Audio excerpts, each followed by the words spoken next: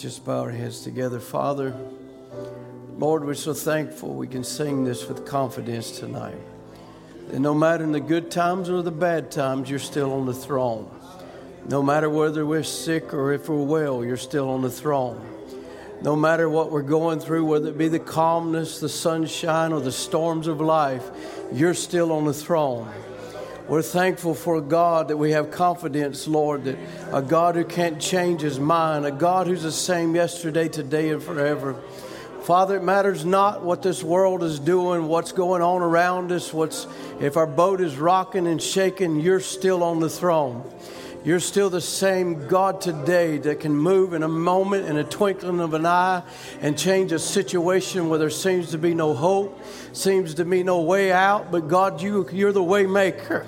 You're the miracle worker, Lord. And Lord, even when we can't see you working, you're still working, Father. Lord, we're thankful for that today, Lord, and that confidence that we have in you and your word, because you cannot fail. We thank you for that. We ask now that you bless this service. Lord, as you speak to our hearts and our lives, we ask it in Jesus' name. Amen. Amen. Amen. How many is glad to be in the house of the Lord? Amen. Just bring you greetings from Brother Jason Jackson, the church there, Christian Tabernacle. Amen. And just had a wonderful time with them. You can be turning to Hebrews chapter 6 and 13. Amen. It's so good to be with you tonight. Amen. I actually was working on something else today and got up this morning thinking I was going to preach something else, but just, I don't know, just something began to move in my heart, and so just trust it'll be a blessing to you. I'd like to speak to you on the blessed anchor of the soul. Blessed anchor of the soul. Hebrews 6 and 13, it says, "For when God made the promise to Abraham, because he could swear by no greater, he swore by himself, saying, Surely blessing, I will bless thee, and multiplying, I will multiply thee. And so after he had patiently endured, he obtained the promise. For men verily swear by the greater, or they find something greater than them to swear by.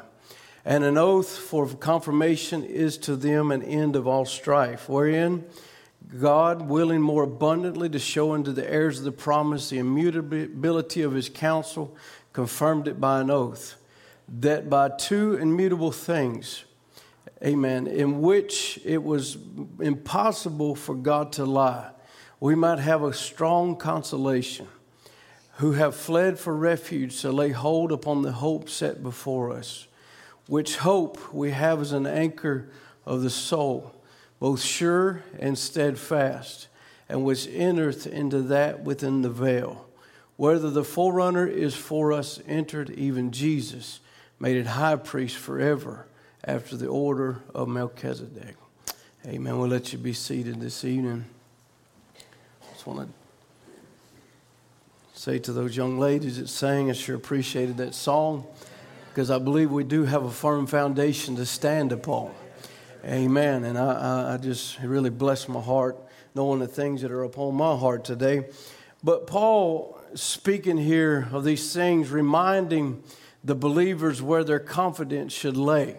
And I believe we should also, in this hour that we're living in, ought to be reminded where our confidence should lay. Our confidence should never be in a man. Our confidence should never be in a church or even a belief system. Or our confidence should not be in any man, of any earthly man. Our confidence should always be in God and His Word.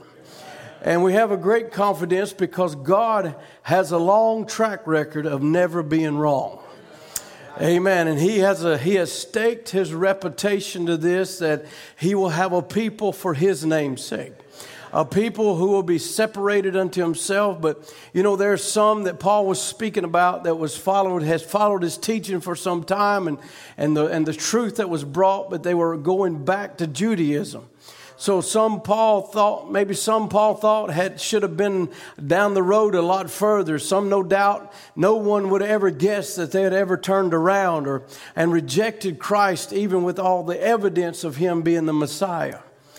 But, I want to read this again in the Amplified version here. It says, therefore, let us get, and start in the first verse, it said, let us get past the elementary stage in the teachings about Christ, advancing on to the maturity and the perfection and the spiritual completeness, without laying again the foundation of repentance from dead works and of faith toward God, of teaching them about washing or ritual purifications and the laying on hands and the resurrection of dead and the eternal judgment. These are all important matters in which you should have been proficient at long ago. And he said, we will do this, that is, proceed to maturity if God permits, for it is impossible to restore to repentance those that have been once enlightened spiritually, who have tasted and consciously experienced the heavenly gift and shared in the Holy Spirit, and have tasted and consciously experienced the good word of God and the powers of the age, the world to come, and then have fallen away. It is impossible to bring them back to repentance, since they again nail the Son of God on the cross. For as far as they are concerned, they are treating the death of Christ as if they are not saved by it, and are holding him up again to public disgrace. It's amazing that people had been enlightened. They had tasted. They had seen that the Lord was good. They had felt the anointing of the Holy Ghost. They had tasted the good word of God.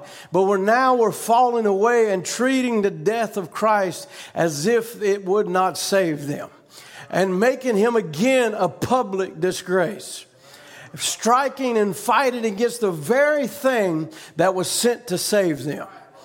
I was looking at this, and it was also this same word tasted is actually the same Greek word that was used in Matthew 27:34 regarding Jesus tasting the wine mixed with gall during his crucifixion. And after tasting what had been offered him, he refused to drink it. Perhaps the use of this word in this passage from verse 4 to 6, the tasted of the good things, the tasted of the gift of God, all those referred to those who superficially tasted the gospel. And outwardly appearance, they embraced the Christian experience, but inwardly, they never committed to a full surrender to Christ. Amen. They had tasted it outwardly, but inwardly they had never committed to a full surrender to Christ. In this case, the act of falling away is simply the public expression of their true position. Amen. The falling away is actually the public expression of their true position and their rejection of Jesus as Messiah, regardless of the evidence. And there was plenty of evidence that Jesus was the Messiah. There's plenty of evidence that he fulfilled the scriptures that the prophet spoke of him, of the healing and the deliverances and all the things, even of his death and his resurrection. It was all kinds of evidence. And here we are, years past all of that, and people are beginning to turn and begin to say it ain't so, and begin to make a public display about it again. Amen. And begin to mock the very thing that was sent to save them. And I believe we're facing the same thing in this hour. There are people that have outwardly, they have expressed the Christianity viewpoints of the message outwardly. They have stood for it outwardly, but this falling away is simply a public expression of what their true position really was. Because truly, they was never anchored beyond the veil. Truly, their absolute might have been somebody's stories or somebody else's experience, but they never had that experience for themselves. That experience to know Jesus as the Savior to themselves. Amen. And so as we look on down, he says, and beloved, even though we speak to you in this way, we are convinced of better things concerning you. Hallelujah. I'm glad he wasn't talking about me, those that have once tasted but are now falling away. But he's got something better to tell me. Hallelujah. And the things that accompany salvation, for God is not unjust to forget your work and love which you have shown in his name in ministering to the needs of the saints, God's people, as you do. And we desire for each one of you to show the same diligence all the way through, so as to realize and enjoy the full assurance of the hope unto the end, so that you will not be spiritually sluggish. That ye will not be spiritually sluggish, but will instead be imitators of those who through faith, amen, not imitators of those that are fallen away, but imitators of those who stood in faith. Now, we need to be imitators of Abraham. That even though it seemed like it was impossible, he still believed what God said. That God said it, he cannot lie. And he gave him, he said, in blessing, I will bless thee. And multiplying, I will multiply. That's the imitation I want to be. I want to imitate that, or I want to be like that. That's who I am. But imitators of those through faith, they lean on God with absolute trust and confidence in Him and in His power. And by patient endurance, even when suffering, so in the good times or the bad times, even in suffering, are now inheriting the promise. For when God made the promise to Abraham, He swore an oath by Himself, since He had no one greater by whom to swear. He couldn't swear on me being somebody that can hold it. He couldn't find nobody greater. So he swore by himself that I will keep what I said I will do. Hallelujah. Saying, I surely bless you. I will surely multiply you. And so having patiently waited, he realized the promise in the miraculous birth of Isaac as a pledge of what God said he would do. Indeed, men swear, verse 16, by an oath, by one greater than themselves, and with them in all disputes the oath serves as a confirmation and as an end of the dispute. In the same way, God, in his desire to show to the heirs of the promise the unchangeable nature of his purpose, intervened and guaranteed it with an oath. So he said it, and then he backed it up by an oath. Amen. So that's the two unchangeable or immutable things. What he said, and then he backs it up with an oath, and he cannot lie. Amen. And his promise and his oath, which it is impossible for God to lie, we who have fled to him for a refuge, that we would have a strong encouragement. Hallelujah. A strong encouragement and an indwelling strength to hold tightly to the hope that's set before us. And this hope, this confidence, assurance we have as an anchor for our soul, it cannot slip. It cannot break down no matter what pressure comes against it. Come on, somebody. This anchor cannot break. It cannot slip. It does not matter what pressure is put against it. And amen, it will be a safe and steadfast hope that enters within the veil of the heavenly temple, the most holy place in which the very presence of God dwells. So we have this hope, this assurance, but that does not mean we're not going to face storms. Amen. Why would a ship have an anchor if it would never face storms? Why would he put a promise in here of an anchor if there was never going to be a storm? If there was never going to be a difficulty, if we were going to receive this message and we were going to go on a flowery bed of ease, we wouldn't need an anchor. But he placed an anchor there for a reason, because he knew ahead was deep waters. Ahead was tumultuous waters. Ahead was things that was going to happen that was beyond our control. But he gave us an anchor to hold it during those times. Hallelujah. Why would we have an anchor if we wasn't going to face storms? Why would we have an anchor when we wasn't going to face people falling away from the truth, falling into sin, things that we go through individually? See, everything that can be shaken will be shaken. It's the truth. Amen. If you don't have that anchor, you're going to fall off. It does not matter what church you go to. It does not matter that you believe the message if you don't have this anchor, which is the Holy Ghost. Amen. That ties you to the Word of God. And amen, a steadfast place, a place of safety, then you will fall off. Amen. We will have storms, but we have an anchor. Hallelujah. Job said, a man that is born of a woman is a few days and full of trouble. Amen. Full of trouble. The reality is that the ship of Zion will face storms. The reality is you and I are going to face storms of this life. The reality is this message is going to face storms. Jesus faced storms. Every character in the Bible faced storms. Amen. It doesn't matter if you're made up in your mind that you're going to live for the Lord. Troubles are going to come your way. It doesn't matter if you made up in your heart that you're going to work for God's kingdom. Troubles are going to become your way. It doesn't matter if you made up your mind you're going to share the message of hope to others. Trouble is going to come your way. Whether you live for God, whether you live for yourself, or whether you live for the devil, you're going to face the storms of life.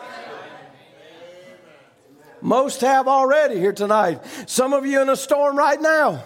Some of you just came out of a storm. Some of you fixing to go into a storm. It's the realities of life. The question tonight is not, are you going to face a storm? The question tonight is, how are you going to face this storm? Hallelujah. Are you going to face it with confidence that what God said He's going to bring to pass? It doesn't matter if 10,000 fall on the side today and 10,000 tomorrow. That doesn't change God's word. Come on now. Amen. This is an anchor. This is a steadfast. How are you facing the storm that you're going through? But this anchor, defined by Webster, is a device usually of metal attached to a ship or a boat by a big cable, depending on the size of the ship, cast overboard. It hold it in a particular place by the means of what they call a fluke, or something that digs into the bottom. It can also be defined as that which gives stability, safety, and protection in the midst of a storm. An anchor is what we hold on to when nothing makes sense. An anchor is what we hold on to when we don't have the answers. An anchor is what you hold on to when all hell has been leased against you and you see no light in sight. An anchor is what you hold on to when you've been tried and tried, but to no avail. An anchor is what you hold on to when you've done all you can and it seems like everything you've done is not working. You must have an anchor. You must have a tie post. You must have a place that when it gets to rocking, there's something holding you. This one walk away. That one can fall in sin. But your eyes wasn't on that. It was something else tied to you. Other ships are crashing into the rocks. Others are crashing into the storms and sinking and drowning. But there's something holding you. An anchor must grab solid ground that'll hold during the storms of life. Our anchor's resting place is the absolute. It is the Word of God. That's where an anchor holds. That's a tie post, the Holy Spirit, amen, connecting you, the individual, to the Word of God. Oh, glory to God. Amen. There's nothing stronger than that right there. I love that song. It'll take a stronger wind than this to keep me from my promises. It'll take a stronger wind than this. You say, well, this one's walking away. It'll take a stronger wind than this. There ain't a wind strong enough. Hallelujah. He proved it in Jesus. It held him. That anchor held him when he was tormented, when he's made fun of and he was mocked. And he was all kind of things against him, all kind of accusations. Amen. Coming against his character and everything. It held him during that time. Amen. Don't you know that Satan tried to put everything he had against Jesus to try to pull him off track, to try to crash him somewhere and say, oh, yes, he was just a normal man. But he wasn't just a normal man. He was tied to the Word. Amen. He didn't operate outside the Word. It was something tying him there. He'd go through storms. It was something tying him there. It was a spirit that came into his life at the river called Jordan. That when he would take that and go be baptized, he'd be led by the Spirit up in the wilderness to be tempted and tried. And Satan come against him, but it held. It wasn't strong enough. It held. Oh my. He went down there to be showed, took the stripes and the crown of thorns and the mockery and the spit, and it held. He went to Gethsemane and it held. He went up to the Calvary and it held. He went all the way down into the souls in prison and it held. It held to where it rose him up again. It was an anchor there. It was something that held him in the storms of life. And if you get that same spirit, it'll hold you just like it held him. And when the winds are howling, the waves are crashing, people are leaving. You know, I read today again, it's an Acts there of Paul on that ship when he told them, let's don't go that way. Let's don't let loose of the anchor. And they let loose.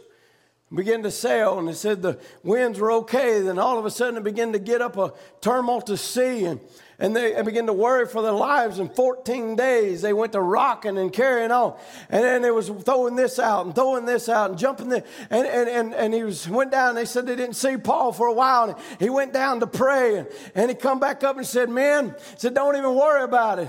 He said, the angel of God has met me on this ship. There's not going to be one hair lost. And they still didn't believe him. And the Bible says they actually began to let down a lifeboat. And he said, look, if you get off this ship, you're going to die. But if you stay on this ship, there's not going to be a hair lost. Hallelujah. And so they began to throw out their anchors and anchor down, because they realized as they would make it, however they did it in that day. I know they probably didn't have radar like we have today, but they began to realize they're getting closer, because the depths of the sea was getting closer and closer to land. So they threw out the anchors and waited till morning. You know what Paul did? Paul didn't get all anxious and worried. Paul said, boys, you got something to eat? I'm a little hungry. And he said, we've been fasting and worried and carrying on but I got a word from God. We're going to make it. Amen. Thou hast prepared for me a table in the presence of my enemies. Hallelujah. This is a time the bride ought not be worried about what's going on. She ought to be feasting on the manna of God and just saying, don't worry about it, boys. I done seen it. We're going to make it. There's already been a vision given of a bride marching in step onward, Christians. So we're going to make it. Don't get off the ship. Hallelujah. Amen. And it showed that it held to when they said that when the boat got up, they just ran that boat right into the water, they waited for morning. Morning came, they saw land. They opened up the sails, they unhooked the anchors, and he let that dude sail right up into the land, and they just crashed it there. And it was some swam with a plank, some got there, but not one soul was lost. Hallelujah. Oh, glory to God. Let me tell you, God will not lose one of his. He said, no, your names are engraved in the palms of my hand, and no one can pluck them out. Amen. You need to tell that devil he ain't got enough power to get you out of the hands of God. Your name is written there. Hallelujah. It's an anchor. This anchor showed that it was snake proof. There's been many that's getting bit by the serpent and they're dying away, falling away. But this anchor held. When Paul got bit, he wasn't worried about it because he already had been seen. He'd been told, you're going to go to Rome. You're going to go somewhere. He already been told he was going to go there. This snake didn't bother him. Oh, hallelujah. I want you to understand this Holy Ghost is an inoculation that'll make you snake proof. You'll be snake proof from the snake bites of the world and the things of darkness that wants to come around and haunt at you. You get the Holy Ghost, you're proof, you're fireproof, you're snake proof, you're devil proof. I mean, I won't be the devil won't come against you, but he can't get to you. Hallelujah. Winds are howling, waves are crashing, people are leaving the ship, some are dying, sinking, but the anchor holds. He's still with us. He's still on the throne. He's still with us. Our anchor is found in the presence of the Lord beyond the veil. What an encouragement it is to know that you'll never face a moment of life on your own. Woo, man, let's just eat on that one a little bit. We are not facing one moment. We're not at the end of 2019 and we're by ourselves.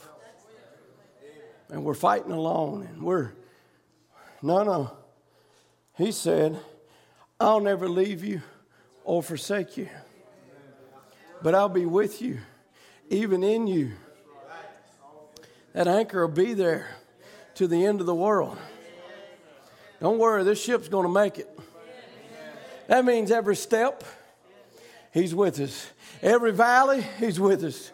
Every mountain, every crossroad, every turn, every curve, every storm will be graced by the presence of Almighty God. That's enough to make anybody want to shout. To know that you can't go any Monday, Tuesday, Wednesday, Thursday, Friday, Saturday, Sunday, any month, any year, any day without being graced by the presence of Almighty God. You may have to walk through the storms of life, but you can rest assured you won't have to walk alone. The presence of the Lord will be your anchor. It'd be nice if we could see God in the midst of our storms as Paul did. But even when we can't see Him, He's still there. Even when we can't see Him, He's still watching us. Even when you can't see Him, He's still leading you. Even when you can't see Him, He's still guiding you. Even when you can't see Him, He's still protecting you. The psalmist said, He knows when I sit down and He knows when I rises up. He's acquainted with all of my ways. You may think you're walking through the life trials by yourself. You may think that no one else cares for you, but you have an anchor, and it's found in the presence of Almighty God. It is an anchor that you can hold on to when the winds blow and you feel like you can't continue on. It is an anchor you can hold on to when the waves get too much to handle. Is somebody with me tonight? It's an anchor. Listen, this has been orchestrated by Almighty God. It's an anchor that you can hold on to when the enemy's got you pinned against the wall and says there's no way out. You still got an anchor. It is an anchor you can hold on to when your life seems to be falling apart, and no matter what you do, it don't get any better. Friend, there's something about the presence of God. It'll anchor you in the darkest trials of your life. In that presence, fear is arrested. In that presence, uncertainty disappears. In that presence, chaos is turned to peace. Oh, glory to God. It's an absolute. Wonderful message Brother Brandon would preach here in Shreveport, Louisiana. An absolute. He says in the day we're living in now, and I want to fast forward this now to the day we're living in now. Because it's like prophecy. It is prophecy. He said everything seems to be breaking up, so fragile and carried away. He said, I think that this message would be a very appropriate thing, especially to Christians when they're going through their deep waters now. The Christian church is passing through the deepest waters it's had in the last 2,000 years. Because we're coming to a spot where there is something presented to Christianity, something they'll have to make a decision on. He said, I think that the Christian church ought to have something that they know they're tied to instead of just floating around like a leaf on the water. It's time to quit floating. Float to this Wednesday and float over there to a month later and come back and float over here. It's time to quit floating. Float on this and float on that, and people, they're floating on their dress and they're floating. It's time to get an anchor. This anchor clean out your closets. This anchor clean out your conduct. This anchor clean you completely out, because it won't be no more your ideas or what you think is right or wrong. It'll be the Holy Spirit living on the inside of you. That's the anchor the church needs. And you want to make it through these waters, you better get the anchor. If you don't make it through these tumultuous times, you better get a hold of Christ and not let Him go. And say, Lord, I'm not going to let you go till you change me. It'll get rid of your self-righteous spirit. And I got enough and I'm okay. And you listen, you'll get done with I'm okay. I want more of God. I want more of Him. I got to have a renewing. I got to have a refilling. I got to have Jesus more than anything. I want to make sure Jesus is on my boat. An anchor. We're passing through the deepest waters. It's in the deep waters that makes the biggest waves. I've been in some big waves in some deep water right off of Washington. Ask Brother James Lay. He was with me, or I was with him. It wasn't no fun deal. It's serious. This is not a joke. This is serious. It's time to make your call and election sure. He said, with a little leaf upon the water, they're carried away by every little wind of doctrine. Every little wind blows through. This one, did you hear about so-and-so? He fell. And they get carried off. Did you hear about this one? He walked away. They get carried off. Why? There's no anchor. You'll never get anywhere if you're not stable. A double-minded man is unstable in all his ways. Amen. The Christian life should be a stable life. This is a direct quote. Hello, somebody. It ought not be with their... God help us. Why is it that we got to get up and make a decision on Sunday morning to go to church or not? Just get up and go to church. It ought to be our stability. It ought to be something in it that's drawing us. It ought not be a question. I understand when you get sick and things like that. I understand those things. But there's people that get up on Sunday morning and decide, well, it rained today, I ain't going, or some silly idea. Listen, we need to have stability in our life. And he said a Christian life is a stable life. It should be something that's a principle that you're tied to. It's more than life itself. You must have something you're tied to. Some people are tied to their business. Yep. Some are tied to their families. Yep. Oh boy, we go a long ways with that right there. Some are tied to a creed. Some are tied to an army post. We have different things we're tied to, but I think as a Christian, we ought to be tied to where we know is right. Because you might be tied to your family and your wife could leave you. You might be tied to an army and you might get killed. You might get tied to all kinds of things and it's got an end. But there has got to be a final tie post. There's got to be someone, somewhere that a man has got to tie himself for his eternal destination. Because if you're going to trust in your work, when your work is finished, it's done.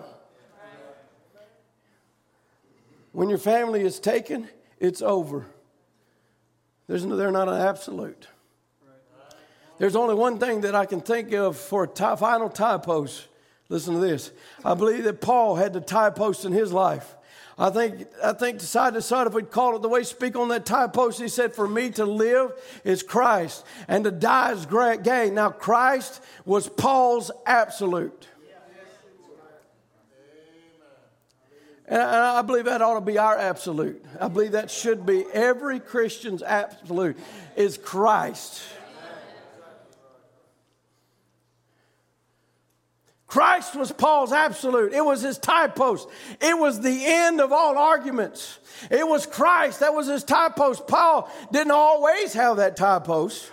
One day he was tied to a group of Pharisees and they had trained him and educated him and they would accept him, let him tie himself to their post. But one day on the road to Damascus, he met Jesus face to face. And from there, he cut loose from his Pharisaic tie post and he retied himself again to Jesus, who he knew was crucified, died and rose again. Paul knew it because he had met the person. Amen. And that changed him right there. He was never the same from then on. He never just met a book. He never just met a creed. He met the person, Jesus Christ. And he said, who are you, Lord? And he said, I am Jesus whom you persecute. All those prophets, and listen to this, all those prophets were men just like we are. The Bible said, St. James 5, Elijah was a man subject to like passions as we are. He had his ups and downs, his in and his outs, and he prayed earnestly it might not rain. Paul was the same kind of man like we are. He had his frustration. He had his doubt. He was an honest man. He was going to the finest sect of religions that there was in the world. He was becoming a teacher of the sect, taught under the great teacher Gamaliel, which is one of the most greatest teachers they had of the day. His parents seen to it, and they was working for Paul to have a good education. education, to be taught in all the laws of God. And he believed every word of it with sincerity. And he had heard about a little lower class of people somewhere that was talking about a prophet so-called, made himself God, that raised up in Galilee, supposed to perform miracles and heal the sick. But it is a sect that he belonged to wouldn't accept a man, that this Jesus of Nazareth, because he had not identified himself with them. So Paul couldn't do it because his own sect didn't believe it. And Paul, being honest, thought, if this thing is not of God and my church says it's not of God, there's one thing to do: get it out of the way. It's a hindrance. It would be a growth, a malignancy against this sect of believing. So he purposed in his heart, he would go out and he would cut it off, as he called it, the church called it, and the fine Pharisaic group. But one day, with letters in his pocket from the high priest to arrest all those people that were in that condition, he went down to Damascus, and there he stood there in the same place where they'd stoned Stephen, and his stone, give witness, held his coat, and he was going down there to get rid of this hindrance. And somewhere around 11, 12 o'clock, he was stricken down by a blinding light, saying, Paul, why are you persecuting me? Paul recognized that was the Lord. And he said, Lord, who are you if I'm persecuting you? And he said, I'm Jesus. Is it hard for you to kick against the pricks? And there he was, commanded to raise up. And a man named Ananias saw a vision, baptized him. And now Paul, the rest of his life, was not tied to a sect, was not tied to a creed. He was tied to Christ. An absolute. Oh, what an absolute. That was the end of all arguments, all strife. Everything was gone. I don't care what the Pharisees said, what the Sadducees said, what anybody else said. He had met God for himself. Because he's seen God manifest. And he had seen him in the light. He had seen an audible voice. He had had an experience for himself. And he was tied to it.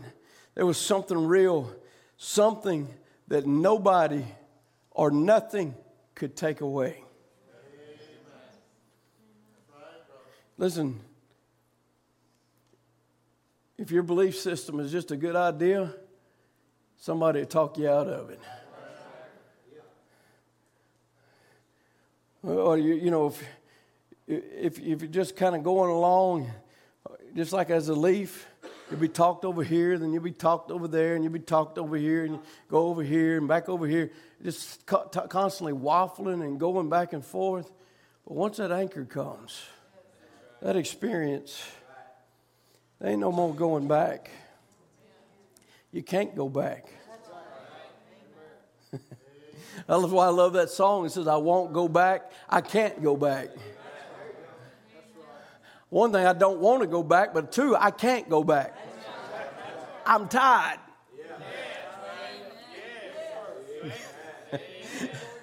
The devil says you're going to fall. I can't. I'm tired. The devil says you're going to quit and walk away. I can't. I'm tired. Devil says you're going to drown. You're going to end up in a wreck. I can't. I'm tired. Amen. Not tied to some man-made creed or some man-made dogma. Not tied to some man's intellectual abilities. Listen, I'm not tied to William Branham. I'm tied to Jesus Christ. Understand, William Branham had mistakes. He was a man. Let him be a man. Listen, as he said here, he was like us, a man of like passions. But what I'm tied to is not what a man said. I'm tied to thus saith the Lord. Amen. He was tied to it. There was something real, something nobody can take away. In other words, where this anchor is tied is two places. It's in your soul, and it's tied into the inner veil, into the presence of God. Once that's tied, there ain't nothing the devil can do about it. Because he can't get in here and he can't get in there. Amen. He can't untie it. He can't break it. It's made with something that's unbreakable, unchangeable, unstoppable. Oh, glory to God. If we're trusting in an education to explain the Bible and we only got a mental concept, we're not tied right. No man, but he says, no man has a right behind this pulpit to preach the gospel until he come face to face with God, like Moses on the backside of the desert. No matter how well he was educated, no matter what took place, his fears, frustration left, because he came face to face with Almighty God, and nobody could take it away from him.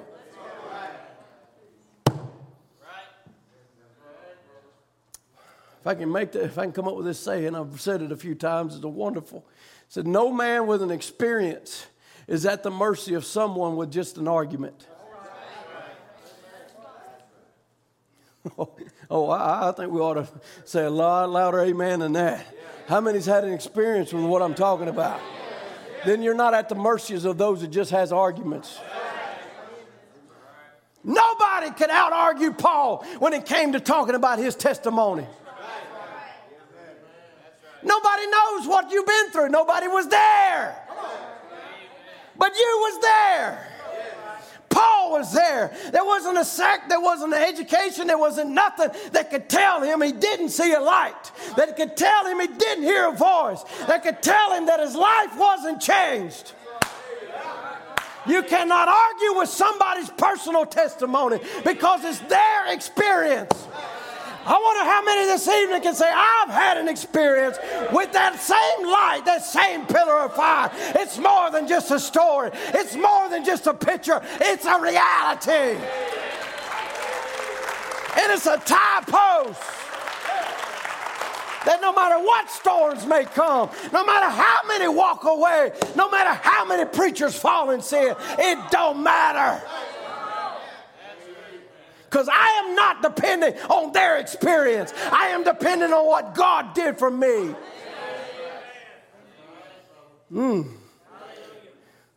Every man or woman that has an experience with God has met this same pillar of fire. Oh, glory to God. Upon the sacred grounds of your heart. And then there's no theologian. There's no devil.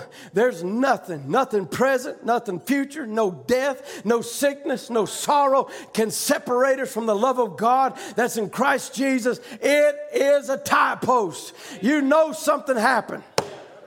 Glory to God. No matter how much science raises up and say this is that or that's another, you are tied. You and God became one. He's in you and you're in Him. At that day you'll know that I'm in the Father and the Father in me and I in you and you in me. You are tied to Him. Jesus, not a man. Jesus. Christ. Oh, hallelujah. The one who died and suffered and went down into a grave and rose again. That's who you're tied to. That's the power I'm talking about. It don't make any difference what others want to believe. To the individual, you're tied to that. This says right here, Brother Branham pats his Bible, this. He didn't say this. He said this.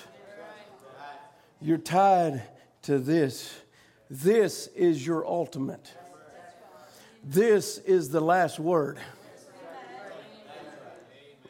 Oh, hallelujah. The devil says you're sick, but the last word says you're healed. The devil says you're bound, but the last word says you're delivered. The devil says you're depressed, but the last word says the joy of the Lord is my strength. The devil makes all kind of proclamations, but come on, devil, you don't have the last word in this saying. Hallelujah. The devil may be out there breathing out all kind of threatening and say, I got this one, I got this. You don't have the last say. The last say is coming from this word. And this word says, and in a moment, in a twinkling of an eye, these bodies will be changed to be like His most glorious body. You're talking about a drop the mic, walk out of the building when this bride lifts off of this earth. What's some critics going to do then?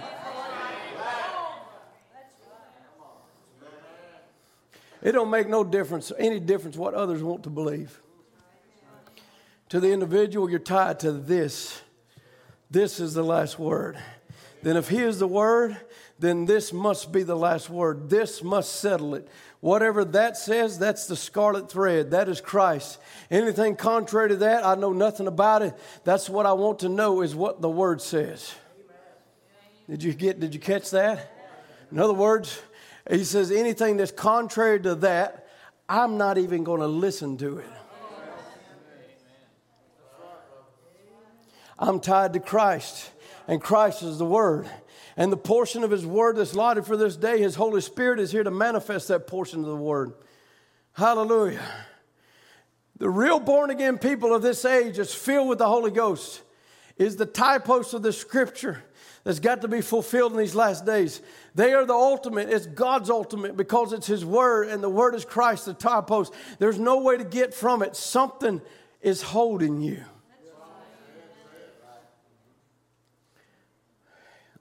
It makes you do things you ordinarily wouldn't do. It made Paul do things he ordinarily wouldn't do. It made Moses do things ordinarily he wouldn't do. He lived out there 40 years and never went to Egypt again. But he met that pillar of fire and he was headed. Amen. It's something in you. It's a center post. It's something. It's a stabilizer. Stabilizer is on the ship. It's the anchor to the ship. The ship is tied to the anchor in the time of a storm. And if Christ is your absolute, you're tied to Him. In the time of trouble, the ship, if you let it rock, it'll break against the rocks. But what do? They drop this anchor down. And that anchor drags until it snags into the rock foundation, the solid Word. And the ship is tied to the anchor. It's absolute for the ship. And a born-again Christian is tied to Christ. And the Bible is the anchor. It's the thing we're tied to. Let the organizations, let the different things, let science, let educators say anything they want. As long as that Word says it and promises it, we're tied to it. There's something won't let us move from it. That's right. A real born Christian, they stay with that Word. If it says do a certain thing, the way to do it, that's the way it must be done. No matter what anybody else says, it's what God says. We're tied to that. It's a Christ-centered life. Amen. Christ is our absolute.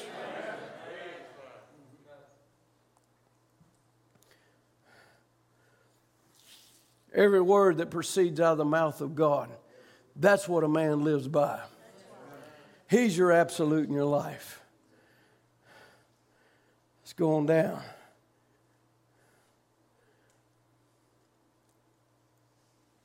Paul would say it like this. When all of these things would happen, he said, none of these things move me. He said, I am determined to know nothing among you but Jesus Christ and Him crucified. I'm not bothered about these other things. Whether it be a pope, bishop, general overseer, counselor, system, whatever it is, none of these things move me. I don't care if they say whatever. It don't matter. That don't make a bit of difference. I'm determined to know nothing but Jesus Christ. His Word made manifest among us. I'm tied to that. Amen. He said, oh my, how He straightened me out. What He straightened He had to do on me. But since He straightened me out, Brother Branham speaking about his own testimony, he said, I got tied to it. I seen the Word was the truth. Everything contrary to it was wrong. Oh, you know what? He had a purpose in saving me. He had a purpose in saving you. And I am determined by His will to do His will. The reason He done it, I don't know why He done it. But I am determined to do it because He said so. You know, there are millions in sin when I got saved. He had a purpose in saving me. I'm the oddball amongst the brethren many times. I believe in predestination, seed of the serpent, baptism in the name of Jesus Christ, and all these other things. And the visions and the power of Christ return back, and the condemning of organizations and things. I'm the oddball. But He had a reason to save me and a purpose for doing it. And He saved me when there was millions of others to save. He saved me for some reason. There were educated men. There were smarter men. There were theologians. There were bishops, doctors, and so forth in the field when He saved me. But He saved me for some reason. And I see the Word as the absolute. And I'm tied to it. And I'm determined I'll know nothing else but Jesus Christ. I won't know anybody else's doubts. I won't worry about what they say. I won't worry about where they go. I'm not worried about that. Those who once tasted and they turn it away, it's their own fault.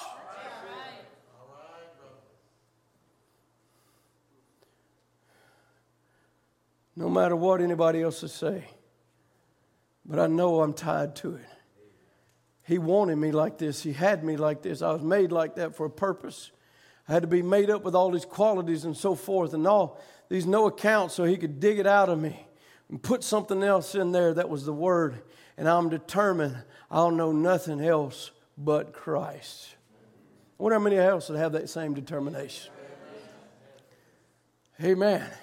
Romans 8:1 says, therefore, being justified by faith, we have peace with God through our Lord Jesus Christ. We find out, amen, as He brought us justification, sanctification, the Holy Spirit. Amen, because we have raised from death and a life, and now we're sons and daughters of God, sitting in heavenly places in Christ Jesus, justified us by His resurrection, given us justification with the earnest of our salvation. Amen, the Holy Ghost, the very life of Christ pulsating in us. How then could we deny the Word? How could we walk away? We can't. The Holy Spirit is that justifies that point, the believer. And he said the Holy Ghost will always point to the Word. If it points to a creed or it points to denomination, it's not the Holy Ghost. He couldn't do that. Point away from His Word, when He confirmed the Word and made His Word positive and now point away from it. Oh no. Oh my. That Holy Spirit, he goes on, is the dynamics of the mechanics. The mechanics of the church. What is it? The apostles, prophets, teachers, so forth. He is the dynamics that makes it all work. And it worked by a certain dynamic when it was called. He is the fire that fires off the gas. He is the fire. That's a combustion chamber. That's gas. The word is poured over that combustion chamber. He's the one that sets her on fire. He is the one that confirms it. He is the power of the resurrection. He is God. He is fire. And He has come now to light us.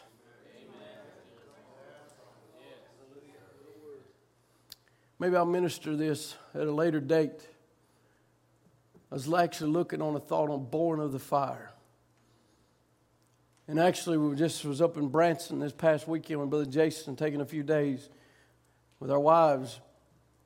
We went and watched an IMAX on all the national forest. Very interesting film of the history of the national forest, how they was put into place and all those things. And something really struck me. Those 2,000-year-old trees, known to live over 2,000, even some beyond. Sequoias, I think they call them. Big, giant trees. It said there in that film, it said, all of a sudden it showed fire sweeping through and said, people don't like fire. He said, but what we have come to find out, that these trees can only be born by fire. So there's a seed there. When that seed of that tree goes down into the ground, there's a crustiness over it that can only be released when fire burns it.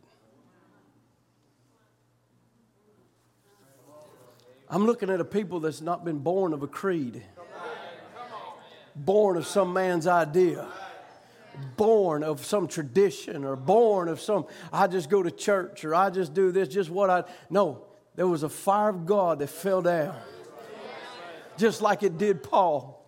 And there was an old wax, crusty nature on you that was there. It was trying to hold that life, that seed in. But the temperature got right.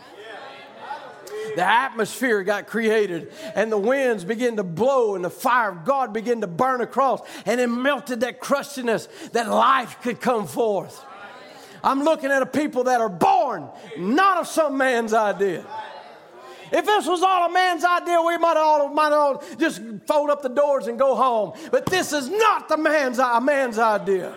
This is not the declaration. I am not here by the declaration of a man.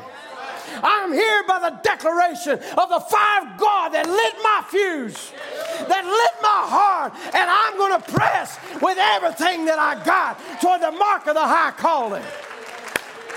Is there anybody else on the ship?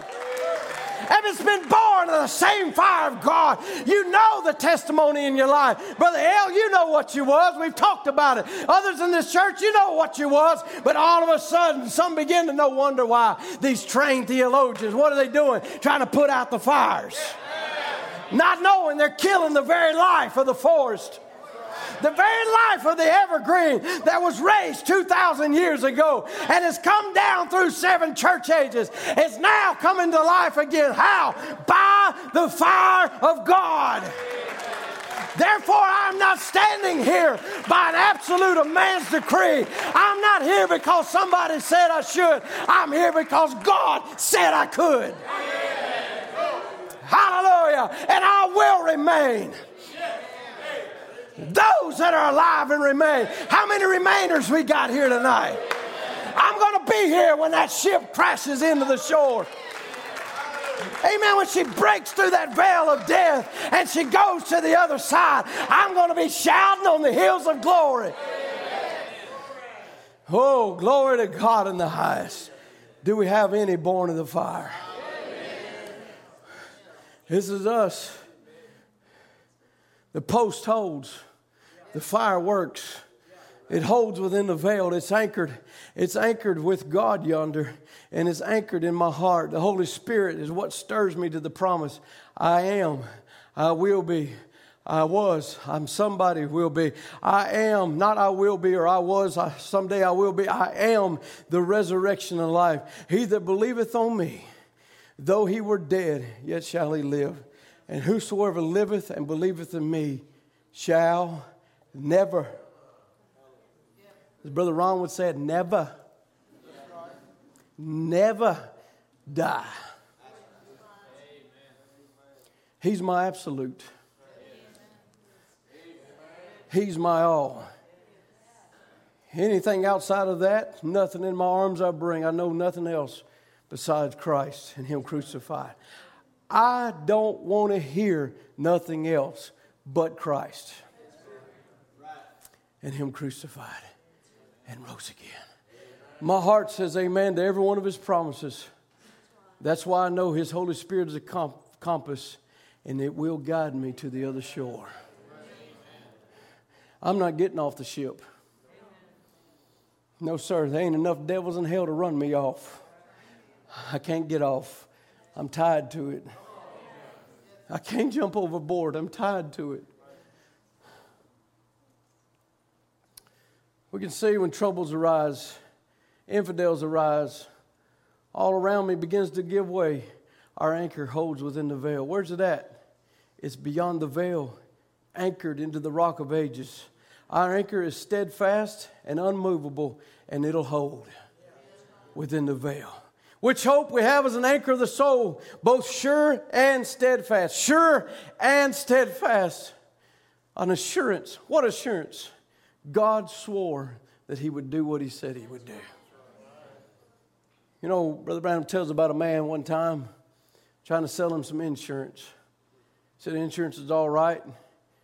He said, I don't have any myself. He said, I guess I went to the extremes with it. But he said, company beat my poor old dad out of a lot because he was too illiterate to read the policy and couldn't read straight. And so he sold him his policy and paid for it for my brother and I for 20 years. And come to said it'd be worth $500 at the end of the time. And through the depression things, at the end they told us they'd read the wrong policy and it was worth $7.50. I think you know about one of them kind of policies with grandmother. So it's kind of bitter me. He said, there might be insurance agents sitting right here. Many times people come and say, Billy, I want to sell you some insurance. And he says, that's all right, I guess. He said, but look, I have insurance. What kind of insurance do you have? What policy do you hold? Eternal life insurance. He said, eternal life? I said, yes, sir. Who sells them policies? The Lord Jesus Christ. He said, do you have insurance? I said, yes, sir. What kind? It's blessed assurance. Jesus is mine. Oh, what a foretaste of glory divine.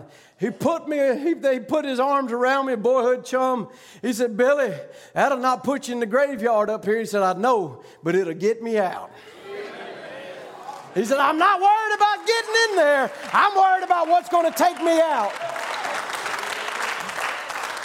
I can think of my insurance policy when I was sick and it did me no good. But my insurance of Jesus is an anchor. It's steadfast. It's assurance that God swore by himself he would keep every word. Can somebody say every word? Every word he promised. When the Mayo said there's not a hope for you. When doctor says there ain't no hope for you. When the devil says you're finished, he'll keep his word. When it says it ain't possible, he'll keep his word. When he told Abraham, it ain't possible you'll have a child, he will keep his word. Hallelujah. Sister Esther, he'll keep his word. Little bride, he'll keep his word. He ain't come down here to the end of it. Ain't going to start dropping off. No, he's going to hold fast all the way to the end with everything that God is not going to give up. He's not weakening in strength. He's stronger than he's ever been or ever was. He's the same yesterday, today, and forever. This God has not given up. This God has not forsaken us. This God is not turning his eye on us. He's still on the throne. He's still in our midst. He's still performing miracles. He's still healing the sick. He's still raising the dead. He's still doing the work. Come on, somebody. He's still doing the works that he promised he would do. He's still bringing our lost loved ones home. Even when I can't see him working, he's still working. He's a way maker. He's a miracle worker. And I ain't give up on God, and God ain't give up on me. He will perform exactly what he said he would do. Hallelujah. Have you been in the fire? Have you been there where God has visited you personally for yourself? Stand together. There's an anchor. And this anchor holds.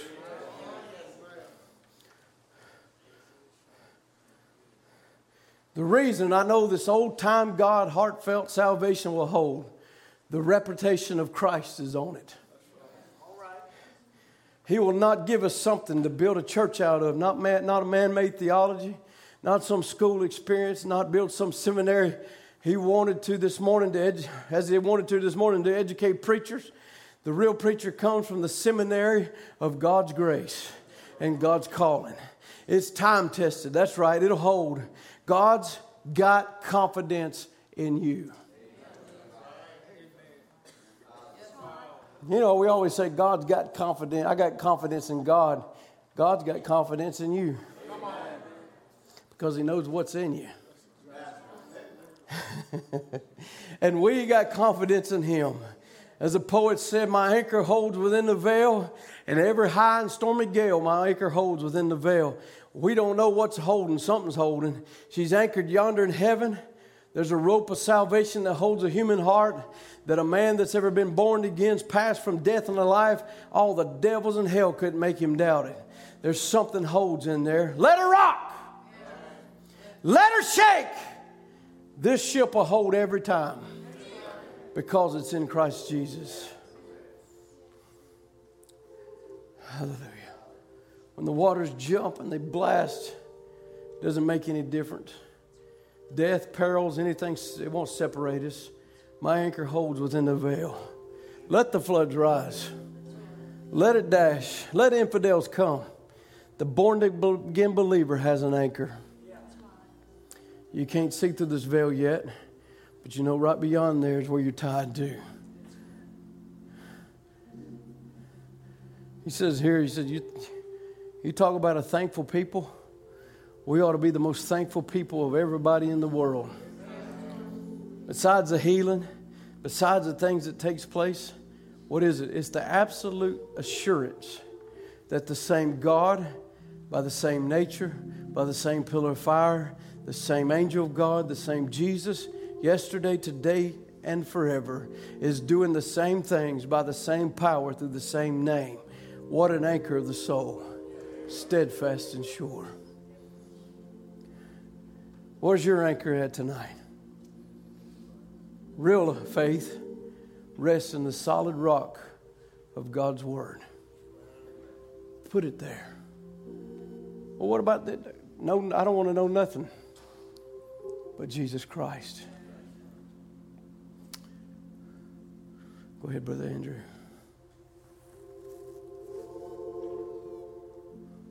I I have journeyed through the long dark night, out on the open sea,